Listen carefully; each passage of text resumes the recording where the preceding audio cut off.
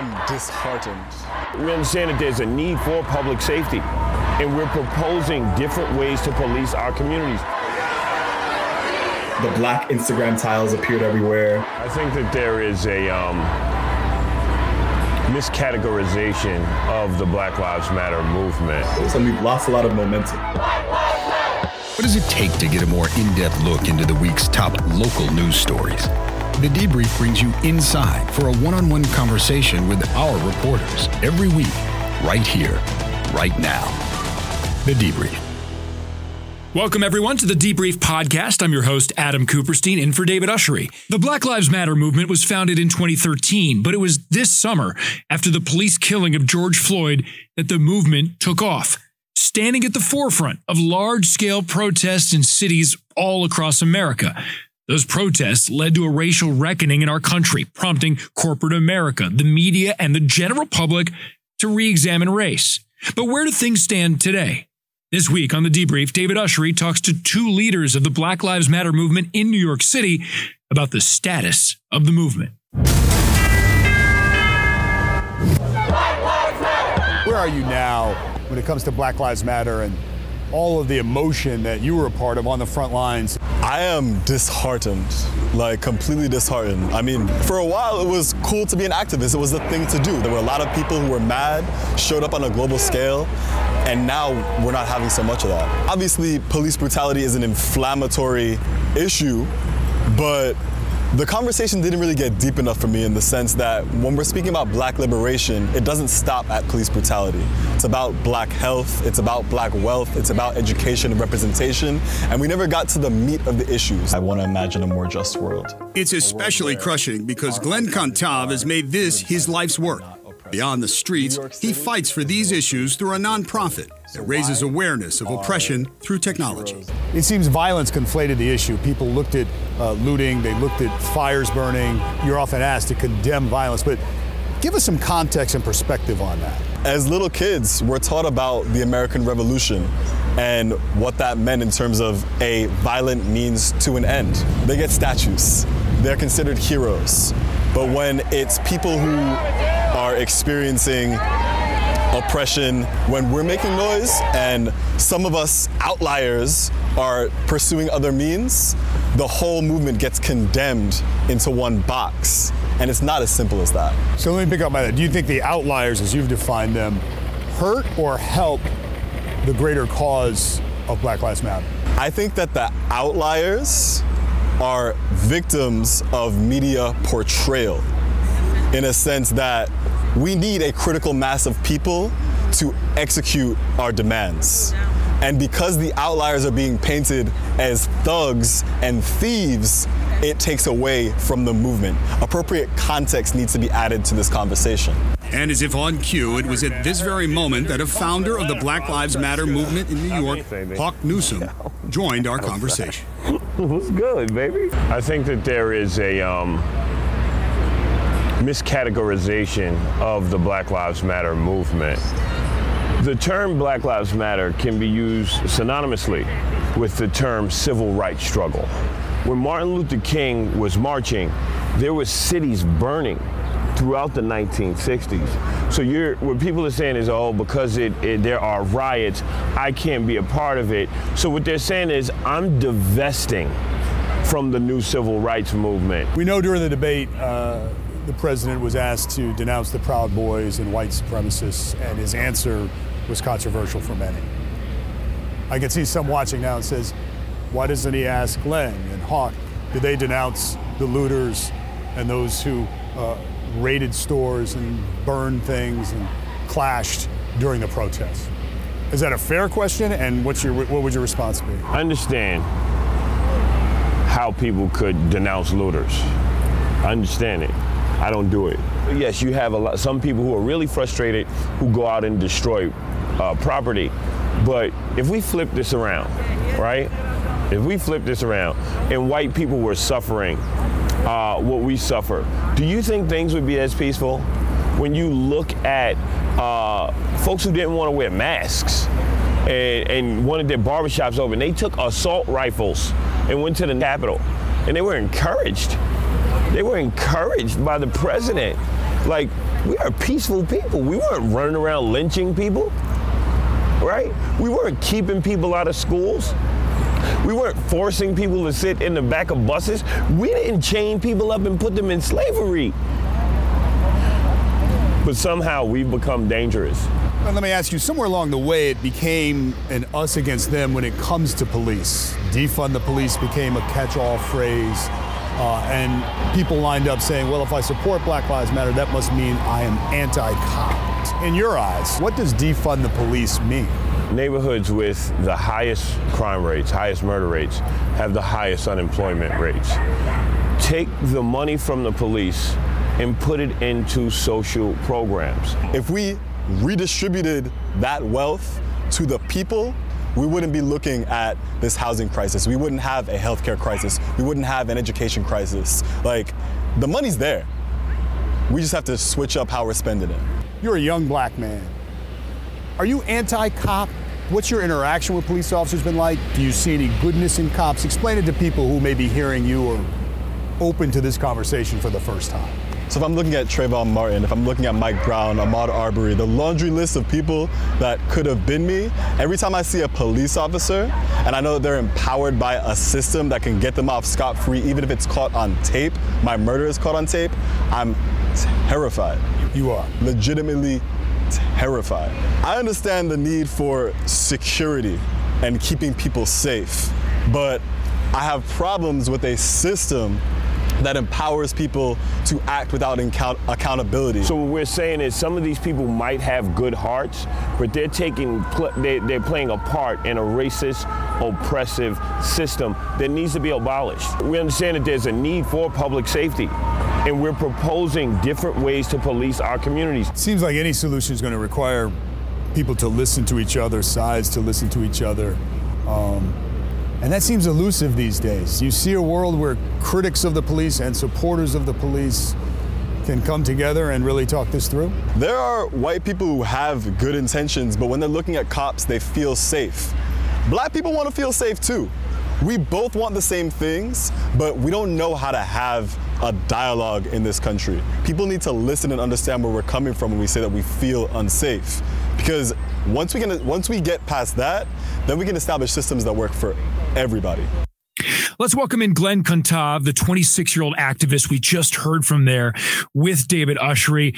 Glenn, thanks so much for joining us on The Debrief. Really appreciate your time. And I think everyone's going to be excited to hear more from you because this is a complicated topic. And even in that piece, there's still so many unanswered questions. So I'm going to get right into it and ask you about the first thing you said. You're completely disheartened. I think a lot of people hear that and may be surprised. Can you expand on why, after the Black Lives Matter movement during the summer went mainstream in a way that it hadn't before, why you still find yourself completely disheartened?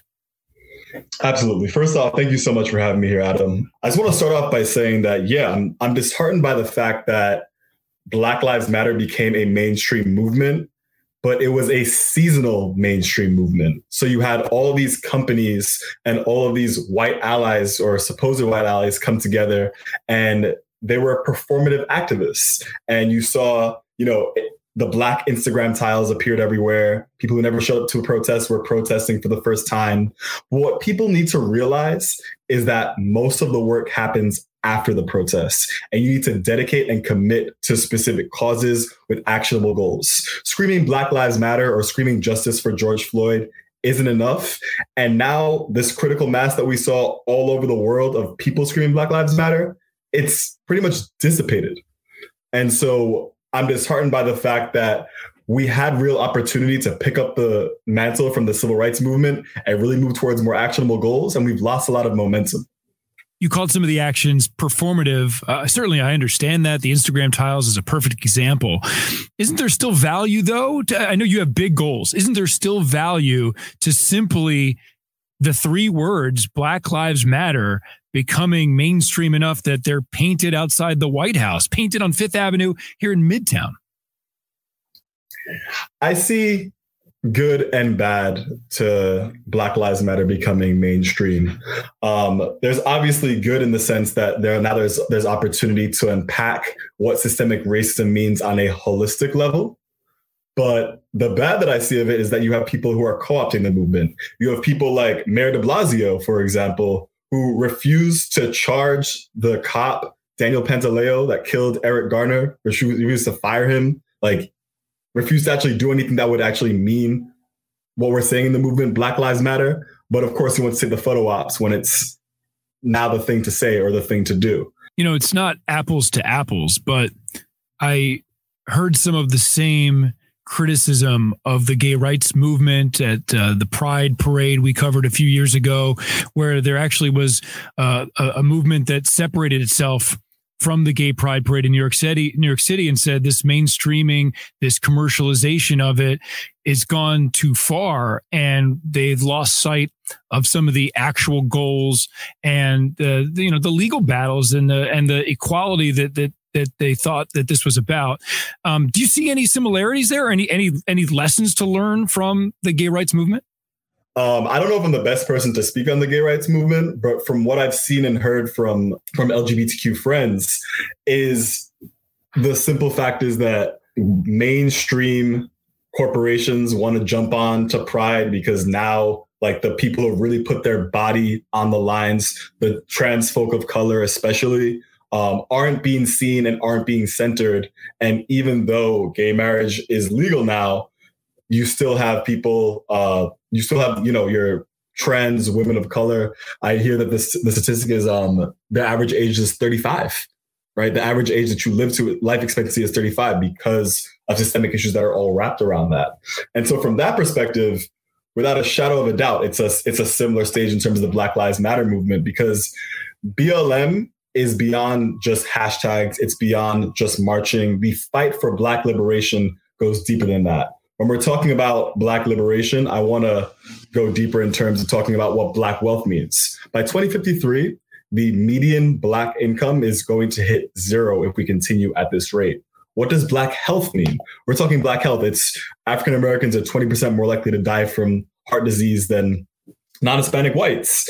Black women are 60% more likely to have high blood pressure. And this is literally a result of systemic issues such as food deserts, such as lack of education in our communities, such as marketing companies from these food companies that are targeting our communities. But we just want to talk about Black Lives Matter, wear a sign, and that's it, right? It's not that simple, and we need to build and have these deeper conversations. Well, how do you go beyond the idea, the protests certainly were about more than just police brutality, but that was the big takeaway, right? You talked about this. Police brutality was the takeaway from at least on the mainstream level from the protest. So how do you go beyond that? What's the next step that you want to see the movement take so that it's not just people talking about defund the police or not to defund the police?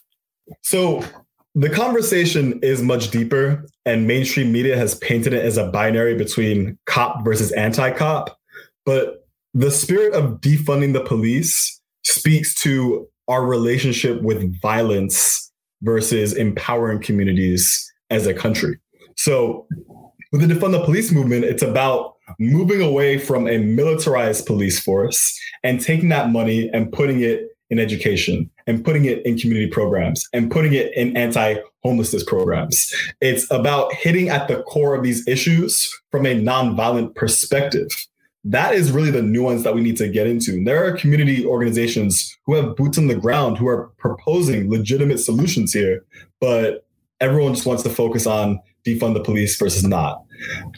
The real untold gem, I would say, is that everyone wants the same thing in terms of public safety, and there are different approaches to doing it. And so it's not just cop, anti-cop. Everything you're saying, I think most people hear that and say, well, yeah, that makes sense. Practically, it's challenging. You know that. Is there an example of a demilitarized police anywhere that you can look to? Or I'm curious how it would play out on a practical level. I'll illustrate it with two examples. First off, if you look at the budgets of social programs in suburbs throughout the United States, like that is what we're talking about. A demilitarized police force with adequate funding for social programs exists, and you just look at the suburbs. And that's why a lot of these systemic issues don't exist, because their budgets or moral templates don't reflect it. And if you want to take it a step deeper, you look at Scandinavia, where cops are taught de-escalation tactics like a social worker is taught. And it's not always necessary to pull out a gun to de-escalate a situation. And so when it comes to our relationship with violence, we need to reevaluate everything. I mean, I don't think it makes any sense that if someone's having a mental health breakdown, that a cop with 6 months training in the police academy and just his regular beat is the person to address this issue.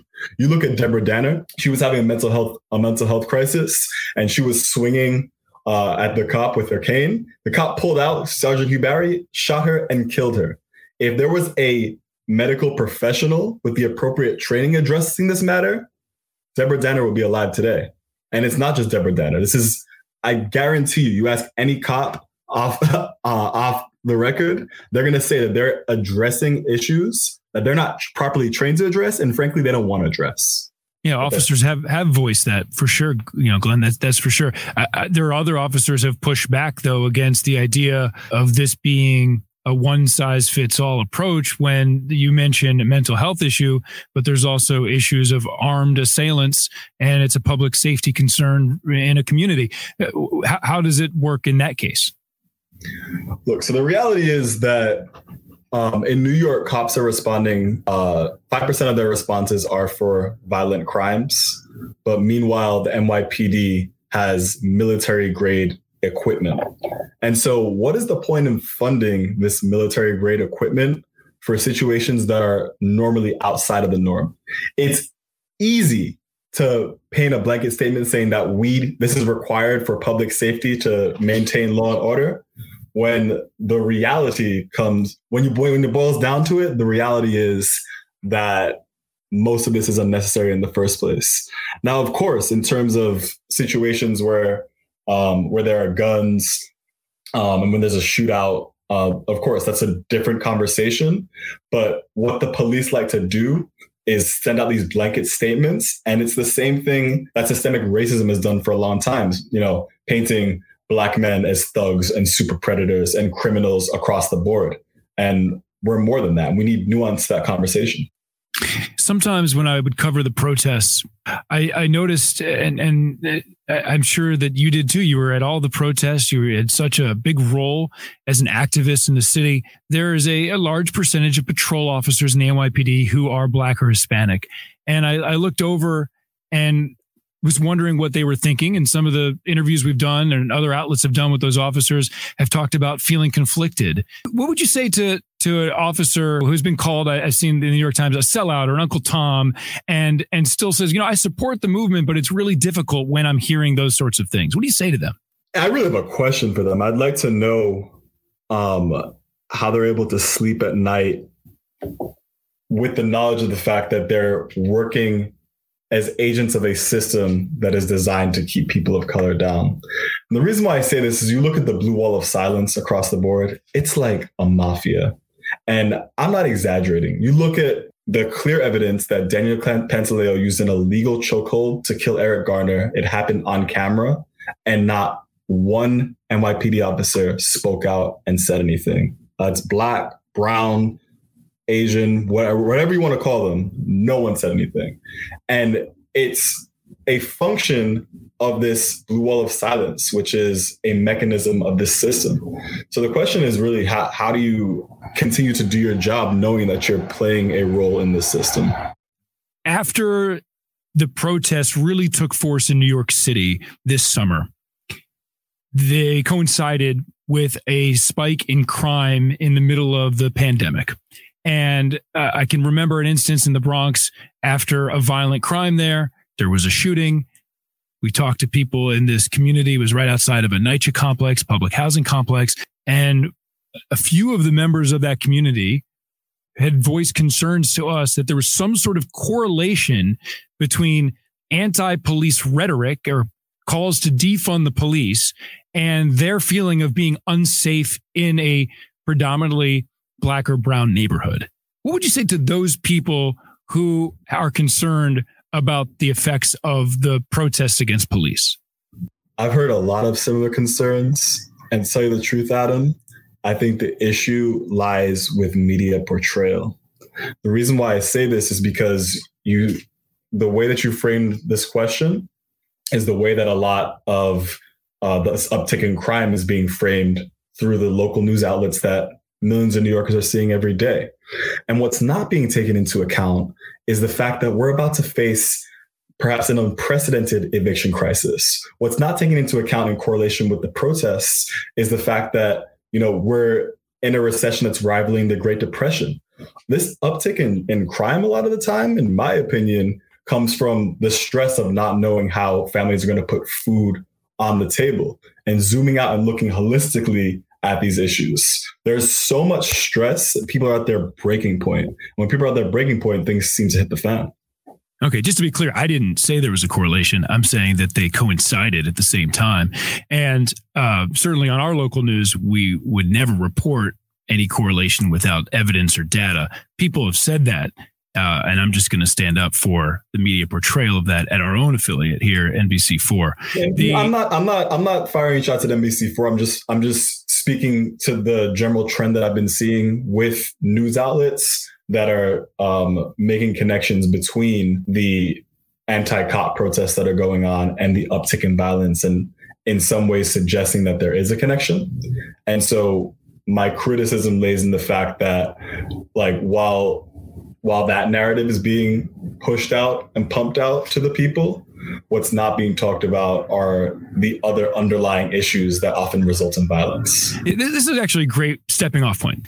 Something else in the interview with David Ushery that caught my attention was Hawk mentioning the looting and some of the people who used violence within the protest. You specifically called them outliers pursuing other means, outliers that are victims of media portrayal. And I'm just curious about the media portrayal. I just want to know what you're talking about. And if you're saying that people in the public wouldn't look at looting as being negative if it weren't for the media's portrayal. Is that what you're saying? I'd say that the perception would be different. You look at Fox News throughout the history of the Black Lives Matter movement, and they call us thugs and criminals, and they show a few people looting a couple of stores, and they blanket the whole movement with that. But then on the flip side, when you have white protesters storming courthouses with assault rifles because they want a haircut, they're portrayed by media outlets like Fox News as people who are pursuing specific civil liberties. So that's what I mean by victims of media portrayal. Right. So you're calling out that double standard there with the goals that you've expressed about the Black Lives Matter movement and liberation. Does the rioting, while limited, or looting, extremely limited, certainly here in New York City, but does that stand in the way of the progress at all?